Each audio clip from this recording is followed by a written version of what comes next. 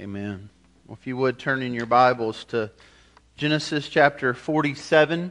That will be our text this Lord's Day as we find ourselves now in these final chapters in the book of Genesis. And if you've been with us through this study, you know that things don't always turn out the way we might think they will. In those early chapters in Genesis, especially when we got into Genesis 12 and we read about God's call in the life of Abram, soon to be called after that Abraham. He told him that he was going to give him a land and a people, and there's this land-people promise that follows down through generations then from Abraham to Isaac and then to Jacob. And so you expect the book of Genesis to end with Jacob and his descendants in this promised land with this fruitful, flourishing family. And yet, where we find ourselves at the end of Genesis now in chapter 47 is that Jacob and his family are now in a foreign land. They have left the land of promise during a famine as God has led them, and they have gone to Egypt, a land that didn't worship the one true God. They are not at all where you would expect them to be when you begin the book of Genesis, and yet they're exactly where God's called them to be. And I think that many of us can identify with that in part. We don't always end up where we thought we would. Towards the end of the journey, when we look back, many of us look and say, well, this isn't where I thought I would be, but by God's grace, that His hand has been upon me, this is where He would have me. And that's what we see in Jacob's life. And I believe we're able to see that in Jacob's life and to see, for example, in today's text, faithfulness in Jacob's life because God gave him a different perspective than many have. Most of us walk through this life with a very temporal perspective. We focus on the temporary, and yet I think what we see in Jacob's life is an eternal perspective, and I think that's what he calls each of us to have. And so as we look through God's Word today and look through this text, I want you to consider that. Consider what does it mean to live life in light of eternity, and consider what it might be that God's calling you and I to do along those lines. Think of that as we look to this text. So we're going to read through this now, Genesis 47, verses 1 through 31. And if you are able, if you would stand at a reverence for the Word of God as I read this text for us today. No long list of confusing names like last week. So we'll walk through this now. This is God's inspired word to us. At this point, when Joseph and now his family are with him there before the Pharaoh in Egypt. Beginning in verse 1, this is what God's word says. So Joseph went in and told Pharaoh, "My father and my brothers with their flocks and herds and all they possess have come from the land of Canaan. They are now in the land of Goshen. They are now in the land of Goshen, and from among his brothers he took 5 men and presented them to Pharaoh. Pharaoh said to his brothers, 'What is your occupation?' And they said to Pharaoh, 'Your servants are shepherds, as our fathers were.' They said to Pharaoh, 'We have come to sojourn in the land, for there is no pasture for your servants' flocks, for the famine is severe in the land of Canaan. And now, please let your servants dwell in the land of Goshen.' Then Pharaoh said to Joseph, 'Your father and your brothers have come to you. The land of Egypt is before you. Settle your father and your brothers in the best of the land. Let them settle in the land of Goshen. And if you know any able men among them, put them in charge of my livestock.' Then Joseph brought in Jacob, his father, and stood him before Pharaoh. And Jacob blessed Pharaoh. And Pharaoh said to Jacob, 'How many are the days of the years of your life?' And Jacob said to Pharaoh, 'The days of the years of my sojournings are 130 years. Few and evil have been the days of the years of my life, and they have not attained to the days of the years of the life of my fathers in the days of their sojourning.' And Jacob blessed Pharaoh and went out from the presence of Pharaoh. Then Joseph settled his father and his brothers and gave them a possession in the land of Egypt, in the best of the land, in the land of Ramses, as Pharaoh had commanded. And Joseph provided his father, his brothers, and all his father's household with food according to the number of their dependents. Now there was no food in all the land, for the famine was very severe, so that the land of Egypt and the land of Canaan languished by reason of famine. And Joseph gathered up all the money that was found in the land of Egypt and in the land of Canaan in exchange for the grain that they bought. And Joseph brought the money into Pharaoh's house. And when the money was all spent in all the land of Egypt and in the land of Canaan, all the Egyptians came to Joseph and said, "Give us food. Why should we die before your eyes? For our money is gone." And Joseph answered, "Give your livestock, and I will give you food in exchange for your livestock if your money is gone." So they brought their livestock to Joseph, and Joseph gave them food in exchange for their horses, their flocks, the herds, and the donkeys. He supplied them with food in exchange for all their livestock that year. And when that year was ended, they came to him the following year and said, "We will not hide from my lord that our money is all spent. The herds of livestock are my lord's. There is nothing left in the sight of my lord but our bodies and our land. Why should we die before your eyes, both we and our land? Buy us and our land for food, and we with our land will be servants to Pharaoh, and give us seed that we may live and not die, and that the land may not become desolate." So Joseph bought all the land of Egypt for Pharaoh, for all the Egyptians sold their field because the famine was severe on them, and the land became Pharaoh's. As for the people, he made them servants from one end of Egypt to the other. Only the land of the priest he did not buy, for the priest had a fixed allowance from Pharaoh and lived on the allowance that Pharaoh gave them. Therefore they did not sell their land. Then Joseph said to the people, "Behold, I have this day bought you and your land for Pharaoh. Now here is seed for you, and you shall sow the land. And at the harvest you shall give a fifth to Pharaoh, and 4/5 shall be your own, as seed for your field, and as food for yourselves and your households, and as food for your little ones." And they said, "You have saved our lives. May it please the Lord, we will be servants to Pharaoh." So Joseph made it a statute concerning the land of Egypt, and it stands to this day that Pharaoh should receive the fifth. The land of the priest alone did not become the Pharaoh's. Thus Israel settled in the land of Egypt, in the land of Goshen, and they gained possessions in it, and were fruitful and multiplied greatly. And Jacob lived in the land of Egypt 17 years. So the days of Jacob, the years of his life, were 147 years. And when the time drew near that Israel must die, he called his son Joseph and said to him, "If now I have found favor in your sight, put your hand under my thigh and promise to deal kindly and truly with me. Do not bury me in Egypt, but let me lie with my fathers. Carry me out of Egypt and bury me in their burying place." He answered, "I will do as you have said." And he said, "Swear to me." And he swore to him. Then Israel bowed himself upon the head of his bed. If you would pray with me. Father God, we thank you for your holy word, and we pray, God, that you might teach us through it today. And Lord, that you might draw us into a deeper understanding of the gospel of our Lord Jesus. We pray for this in his name. Amen. You may be seated.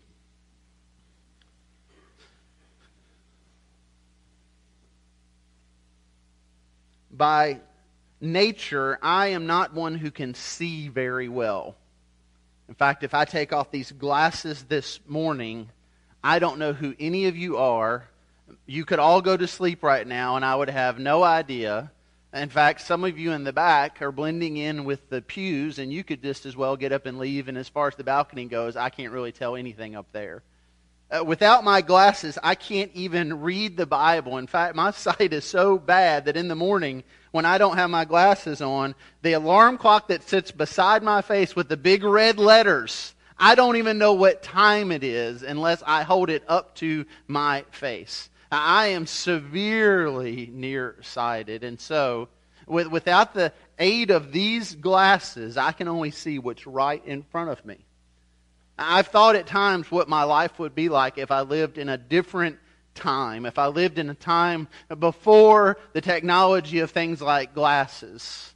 With such poor vision, my life would be limited to only being able to see those things that were right there in front of me. And I've thought about all the things I've seen in my life that I never would have been able to see if it weren't for the perspective that these glasses are able to give me. And as I've thought about that, I've thought about how so many of us, I think, we go through life in a similar way.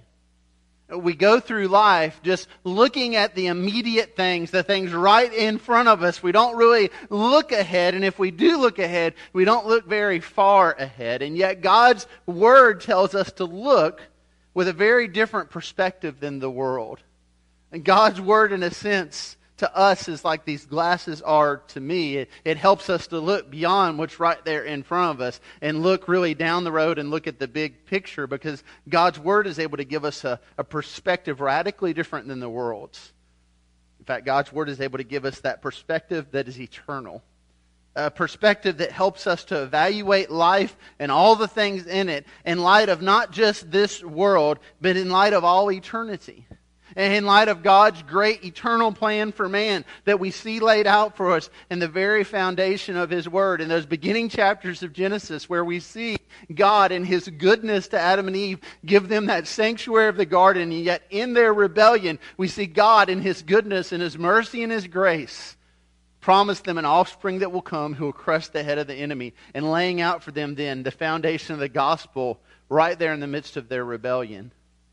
When we put on our eternal perspective glasses, we can see that in His Word, and we can see that in our world and in life, and we can evaluate things, not just in life in light of the here and now. We can evaluate them in light of, Lord, how does this decision affect eternity? How can I make this decision in light of eternity? And friends, when we have that perspective, what helps us through those times of suffering and grief, and it also puts into perspective those times of joy and happiness. It helps us to see everything in the perspective of God's greater plan. And yet that's not the perspective we're born with any more than I came out of the womb with these glasses on. It's a perspective that we gain as we look to God's Word. And so this morning, as we look to this chapter, this text, I want you and I to consider, what does it mean to have an eternal perspective? How do we see Jacob having an eternal perspective? And how does that then affect how we live our lives? We'll begin by looking at the first point that I've put there in your text about an eternal perspective. You see, an eternal perspective gives us a missionary mindset. When you hear that term missionary, when you think about what we consider to be missions and to be a missionary, most of us have a very New Testament understanding of that. We think about passages like Matthew 28. Matthew 28, we have the Great Commission where Jesus calls us as disciples to go to the nations and make disciples of the nations.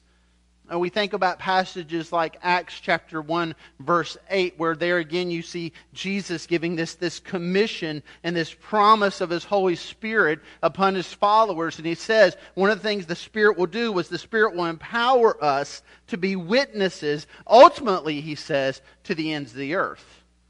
And so when we think about this concept of missions and being a missionary, most of us, again, we think of the New Testament, we think of passages like those, and yet, when we think of what it means to have a really biblical perspective of missions, we have to go back to the Old Testament. Because God doesn't just start thinking about the nations in Matthew chapter 1. God's heart for the nations is apparent all the way back in the beginning. In fact, we've seen it very clearly in the book of Genesis. You think, for example, of God's call on Abram. God says to Abram, Genesis 12, He says to him, all right, listen, you're going to be the one through whom a great people come, a great possession comes. And what does He tell him? He says, you will bless those who bless you. You will curse those who curse you. And ultimately, His call on Abram is to be a blessing then to the nations. And we see that call to bless the nations follow down through that lineage from Abraham to Isaac and now to Jacob. And I believe having that eternal perspective then allows Jacob to be a blessing to the nations. Look at what we see in this text today, how he is a blessing. And we're introduced in chapter 47 again to this scene we left last week where you've had Jacob and his family coming before Pharaoh. And if you'll remember, Joseph had given his father and his brothers some very specific instruction. He had told them, now when you go before Pharaoh and he asks you what your occupation is, you're to tell him shepherds. And then the text tells us, shepherds are an abomination to the Egyptians. And you read those two things and you think, okay, that seems a little awkward. I mean, Joseph, is he setting up his family? Well, why does he want his family, his brothers and his father, to go before Pharaoh and tell him that their occupation is something that the general Egyptian public detests? When we see it in the bigger context, you understand it's because Joseph wants to make sure that Pharaoh sets the Israelites aside, that they're set aside over here in this land of Goshen, which we'll see will be really an incubator for the Israelites, where they will prosper and they'll be fruitful and they'll multiply. And they'll do it separate from the Egyptians in a way that they weren't experiencing in the land of Canaan. Because what we've seen is in the land of Canaan, there's this continual threat to the people of God as they're tempted to intermarry with Canaanites.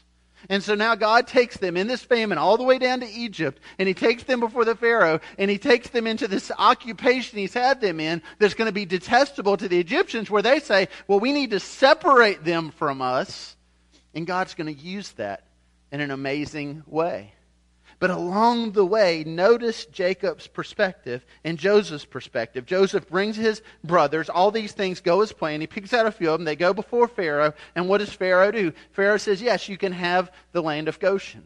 You can go there and you can dwell there. He reiterates to Joseph, listen, the best of Egypt is yours. You just think about what an amazing thing that alone is. There's a famine going on. This is not a time of feasting in the land of Egypt. This is not a time to be generous for Pharaoh, but God is so working through His people that He takes this pagan ruler and uses him to bless His people that they might be separate and they might be fruitful and multiply in the land of Goshen. And so at that point, Jacob and Joseph and the brothers can just pack up and say, okay, we're good. But notice what happens. The Scripture tells us then that Joseph, verse 7, brings Jacob, his father, into the Pharaoh. Now, at this point in the text, this really isn't that necessary. Pharaoh has already said to Joseph's brothers, you can have this land, you can dwell there. In fact, he said, if there's some able bodies among you, hey, be in charge of my livestock too. But now you've got Jacob being brought before him, and the question is why? Well, some could say, this is simply customary. Jacob's the patriarch, and so it's customary that he would come before the Pharaoh. And then when you read how Jacob blesses him, you can think, well, that's just kind of a customary thing. He's probably just saying nice words to him. But I think there's something probably a little more going on here. I think there's a bigger context here in this blessing that Jacob is putting on Pharaoh. I think what Jacob is doing is what God had called Abraham to do in Genesis chapter 12. God says to Abraham, listen, those who curse you curse, those who bless you bless. Go and be a blessing to the nations. And what plays out here in Genesis 47? They go to Egypt, and what does Pharaoh do? Pharaoh blesses the people of God. So what are the people of God called to do? They're called then to bless Pharaoh and the Egyptians. And what a blessing they are. I mean, big picture here in this passage, there's a lot of wheeling and dealing that goes on, but what's the end of it? The end of it is the Egyptians are saved because of the people of God. And what happens here with Jacob and Pharaoh? What happens is that Jacob puts a blessing on Pharaoh, and I think that is evidence that Jacob's perspective is one focused on eternity and not just on the temporal, because if Jacob's focus was on the temporal, imagine what it might have been. If he was just focused on the here and now, you can imagine him grumbling and complaining all the way to Egypt. And when he gets there before Pharaoh, being dragged in by Joseph, and you can imagine some of the things he might complain about. His whole life has been focused on the promised land, and God has taken him from it. His whole life has been focused on he's this great patriarch, and God's going to bless him with kings, the Scripture says, and yet there's not enough food that in his possession he can feed his family of 70. And now he has to go before a pagan king, a pagan ruler, to get provision. And yet his perspective is not one of grumbling and complaining. His perspective is one of being a blessing. And ultimately, I think what his perspective is what God calls our perspective to be a blessing to the nations. And not just to those in our own household. Jacob here isn't just looking out for his people. Jacob here is blessing Pharaoh and blessing the Egyptians. And God calls us to do the same. And yet that call, I believe, has come under great threat and great fire in the church of Jesus Christ. I saw just this last few weeks a great threat in the way that people in the church and outside of the church have spoken, have written about the call to missions, the call to go to the world. Some of you have followed this story of two medical missionaries who have been brought back from West Africa because they had Ebola. If you know much about it, you know what a deadly disease that is. You know how it is ravaging that area of Africa. You know the threat that it brings with it. And as they've been brought back, you've had all these voices, both from inside the church and outside of the church. You've had some who've spoken simply in fear. A fear that something will now happen in our nation. Fear that, we shouldn't bring these people back because what they were doing, that was a good thing, but they have to stay there because we have to keep separate here. There's a fear that motivates that. But what's more concerning to me is those who haven't just spoken from fear, but I believe have spoken from ignorance. And in their ignorance, this is what they've said. They shouldn't have gone there in the first place. We've got enough needs here. Why are we going there? Look at what a terrible place that is. Look at what a death place that is. Why in the world will we send our missionaries to parts of the world where they're going to die and get deadly diseases? We've got needs in our own backyard, don't we? And I say that's a position of ignorance because it's a position of ignorance. Because it's ignorant to what God's Word teaches us. Now I realize it's a position of comfort. It's a position where we can say, listen, we need to stay safe at home, and are there needs here? Absolutely. But the God of the world has called us to go to the world. He's told us not to ignore the needs in our backyard, but to meet them as we look to meet the needs of the world. And yet these voices I've heard, many of them outside of the church, I'm sad to say, I think they echo what I often hear inside the church in regards to this whole concept of missions. Well, why do we need to go there, Pastor? Aren't there needs here? Oftentimes, the very people who ask me that question, honestly, aren't doing much to meet the needs in either place. Why should we risk sending our children and our grandchildren and our loved ones there? It's dangerous. Bad things could happen. Why not just stay here? That is a position of comfort. But it's also a position where we ignore what God's Word calls us to do.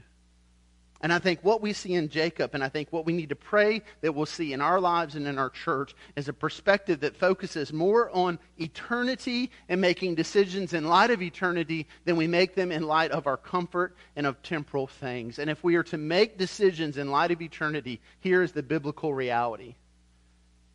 People will die. People will suffer. People will go to places around the world that they may not come back from. If the Great Commission is to be fulfilled, people will die for the sake of the gospel. And if our perspective is just on the here and now and the temporal, we will not send people around the world because we will not risk that. But if we take a position where we are focusing on eternity and on God's great call to go to the nations, then we will take that risk. And people may die, but the gospel will be proclaimed. And like a nation being saved through one who blesses, we will see nations saved through the Great Commission. Because what West Africa needs most right now is not a cure for Ebola. What West Africa needs most right now is the gospel of Jesus Christ. Because whether you die of Ebola or diabetes, you and I and they are going to die. And we're going to stand before a holy God. And what are we going to say? Well, God, I really felt like you wanted me to be comfortable. I got my kids through college. Are we going to say, Lord, as best I could, I obeyed your word, and I gave, and I prayed, and as you led me, I went, so that people might hear the gospel? Will we have the opportunity as we do that then to see how God uses us and uses others to save people around the world? I think that's what he's called us to do. But that will only come if we have that mindset focused on eternity, that eternal perspective. And as we do, there's other things that come from that. For example, in Jacob's life here, we see, point 2, an eternal perspective. Then it focuses us on the greater plan of God. It takes our eyes off of just the here and now, and it puts our eyes on the bigger picture. And notice the bigger picture that's kind of coming to fruition here in this text. If we're just focused on the here and now, maybe we miss it. What we see here happen now in verses 13 through 26 is all these Egyptians are now suffering. Now you remember, God had given this vision, dream to Pharaoh, and Joseph had interpreted it, and he had said, you're going to have years of feasting, you're going to have years of famine, and so he lays out this plan. If you'll do this during the years of feasting, we're going to survive the years of famine. But in order for that plan to come to fruition, it takes leadership, and God calls Joseph to be that leader. And so now we're at a point in the famine where things are really bad. And perhaps many Egyptians heeded that word. Perhaps some of them didn't. Perhaps some of them are like us now, honestly. We don't really think about the bottom falling out. We really don't prepare for a rainy day. And so when it comes, we're not ready for it. And so perhaps for some of the Egyptians, they heard about Joseph and they heard about this proclamation, but they didn't really take it real seriously. So during those years of feasting, they're kind of feasting some. And now as the famine set in and the food's run out, they're suffering and they're hurting. But God uses Joseph to save them no matter what their perspective had been. So they come to Joseph and they say, okay, listen, our money's run out. We don't have any more money to buy grain. Joseph says, all right, bring me your livestock. A year later, we've run out of livestock. Won't have any money, won't have any livestock. We've just got our land and ourselves. And what ends up happening through this is the Egyptians are suffering. God still preserves them and saves them as they essentially enslave themselves to Pharaoh. So what's the point of that? I mean, it's a long part of the narrative. Why does God give us this? I think he gives it to us in part so that we might then understand what's going on in verse 27. All that happens to the Egyptians in this land. You've got the Israelites who are foreigners who have now come to this land. It's not their land. It's not their people. And yet God's preserving them. And he stuck them over here in Goshen. So as the Egyptians are suffering now greatly, what's going to happen to God's people? Verse 27, thus Israel settled in the land of Egypt, in the land of Goshen, and they gained possessions in it. And they were fruitful and multiplied greatly. I think we're given in part all that narrative about what's going on with the Egyptian so we might realize how amazing it is that in the midst of that, what's going on with God's people? They're flourishing and they're multiplying. Again, think about that. From Abraham to the time that Jacob leaves the land of promise, you've got about 2 centuries. And there Jacob goes with his 70 descendants. In the next 4 centuries in this land of suffering and enslavement, they're going to be fruitful and they're going to multiply.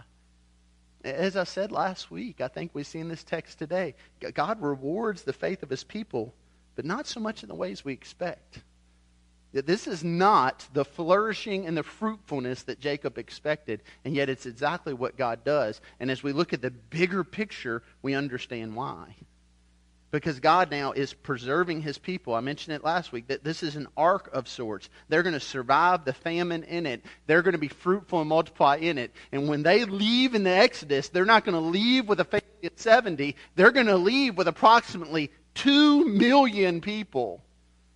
And God's going to do that in this land of suffering. And I believe Jacob and his son Joseph see this because they've got a bigger perspective on what God's doing. And that's what God's eternal perspective gives us, is that ability to focus and see, okay, God, this isn't what I thought was going to happen, but look at what God's doing. And as you and I really do that, as we really look to see, God, what are you doing? As we take our focus off of ourselves and how we thought it was going to work out and how we think it should be, and we start to focus on, okay, God, what are you doing here? Then I think we see just these amazing little drops and nuggets of God's grace and mercy in our lives. And I think we see one here. Verse 28. Jacob lived in the land of Egypt 17 years. Just think about that for a moment. You go back and you have an old, dying Jacob who has lost his son Joseph, who's at a point now where he's fearful that he's lost his other son Simeon, where his sons are now telling him, in order to get Simeon back, in order to provide for our family, you've got to let us take Benjamin too. You think about Jacob at that moment and all that he has lost. And how many times in his mind he has probably gone back to those 17 years he had with his son Joseph. Text tells us Joseph was 17 years old when God led him then to go after his brothers, ultimately to go into slavery. And now you fast forward and what's happened? Jacob's now in the land of Egypt. Remember what he thought was going to happen? I'm going to go there to die. It's essentially what he says. I want to see Joseph, and then I want y'all to go pick out the casket. I'm going to die in the land of Egypt. If I make it that far. And what does God do? God in His goodness and His grace gives Jacob 17 more years with his son Joseph. And I think that's just an amazing thing when you consider what God gives him there.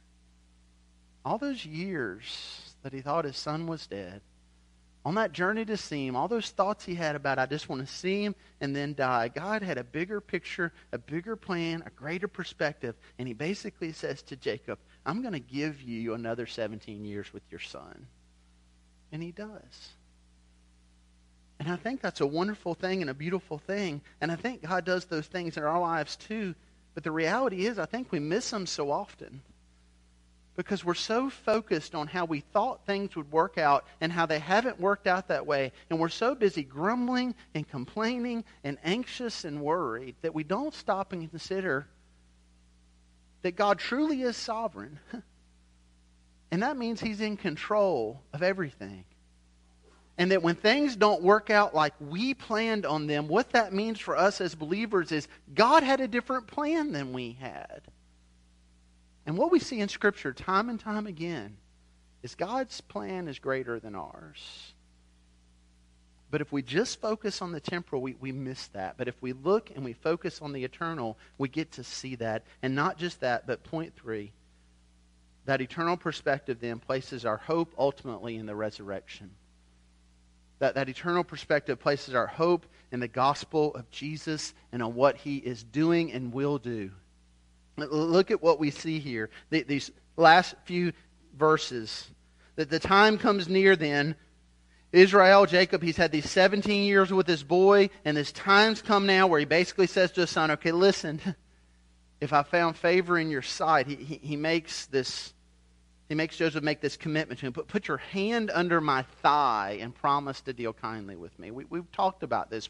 We've seen this before. A little different than how we make contracts today, but it's significant. Because what Jacob is doing with his son is he's bringing him right back to that promise of Genesis 3:15. He's bringing him right back to that focus on the offspring that will come, that will crush the head of the enemy. He is reminding his son Joseph that there's more at stake here than just burying him in the family cemetery. So see, for us, if we just look at the here and now, that's kind of how we view this. Is okay, well, yeah, Jacob just wants to be buried beside his family. You know, we want that, don't we?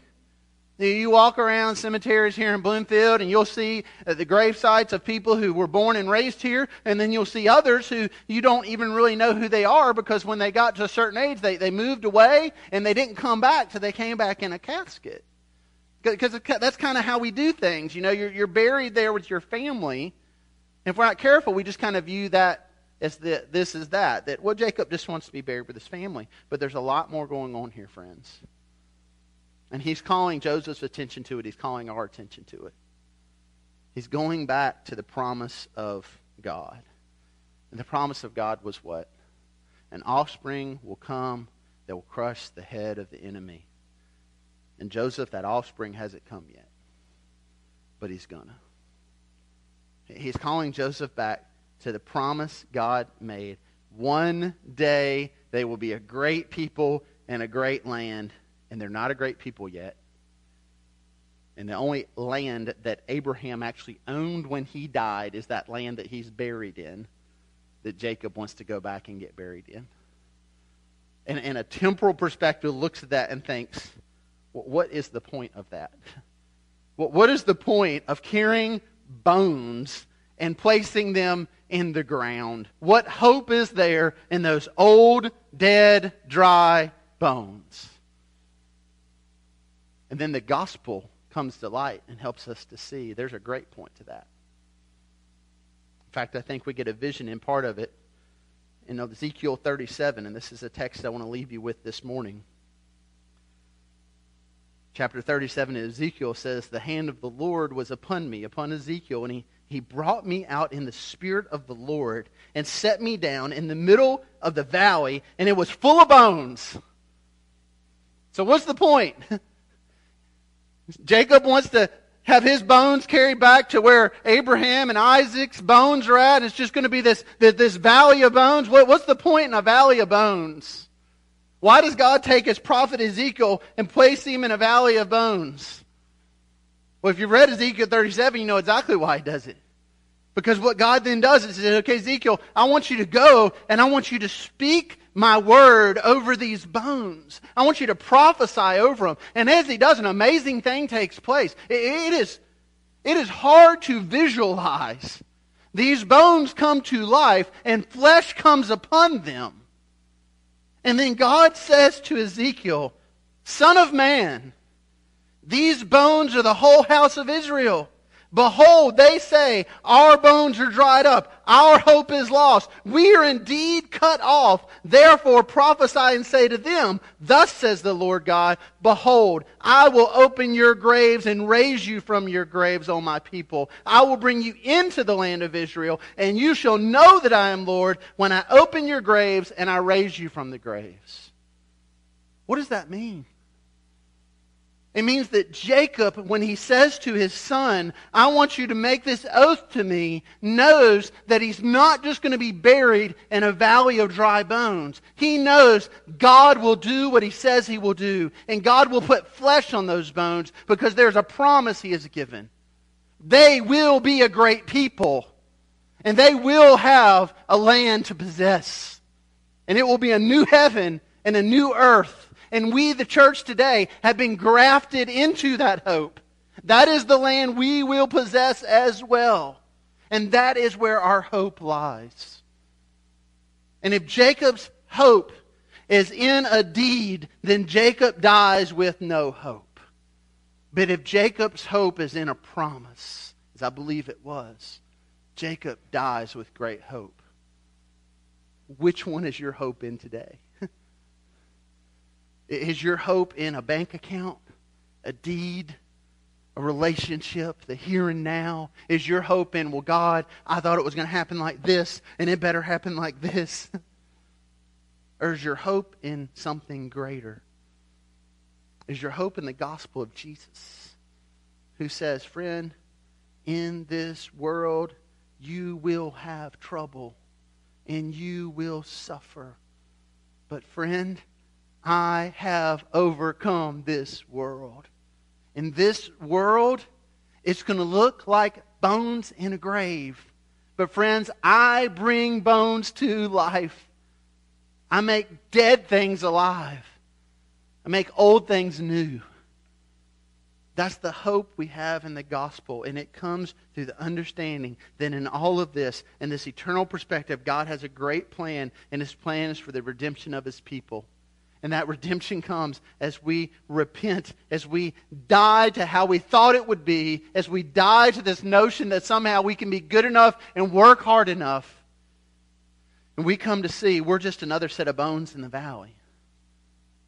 But as we repent and turn from our sin, God brings those bones to life. The Scripture says He takes our cold heart of stone and He gives us a living, beating heart. Ezekiel 37 is just another picture of what we see throughout the Word of God. God gives us life, friend. And maybe it's not the life you thought you were going to get. But I challenge you, if you study the Word of God, not to consider that it is a life greater than the life you thought you would get. Because it's not a life that ends when they put you in the grave. It's a life that goes on for eternity.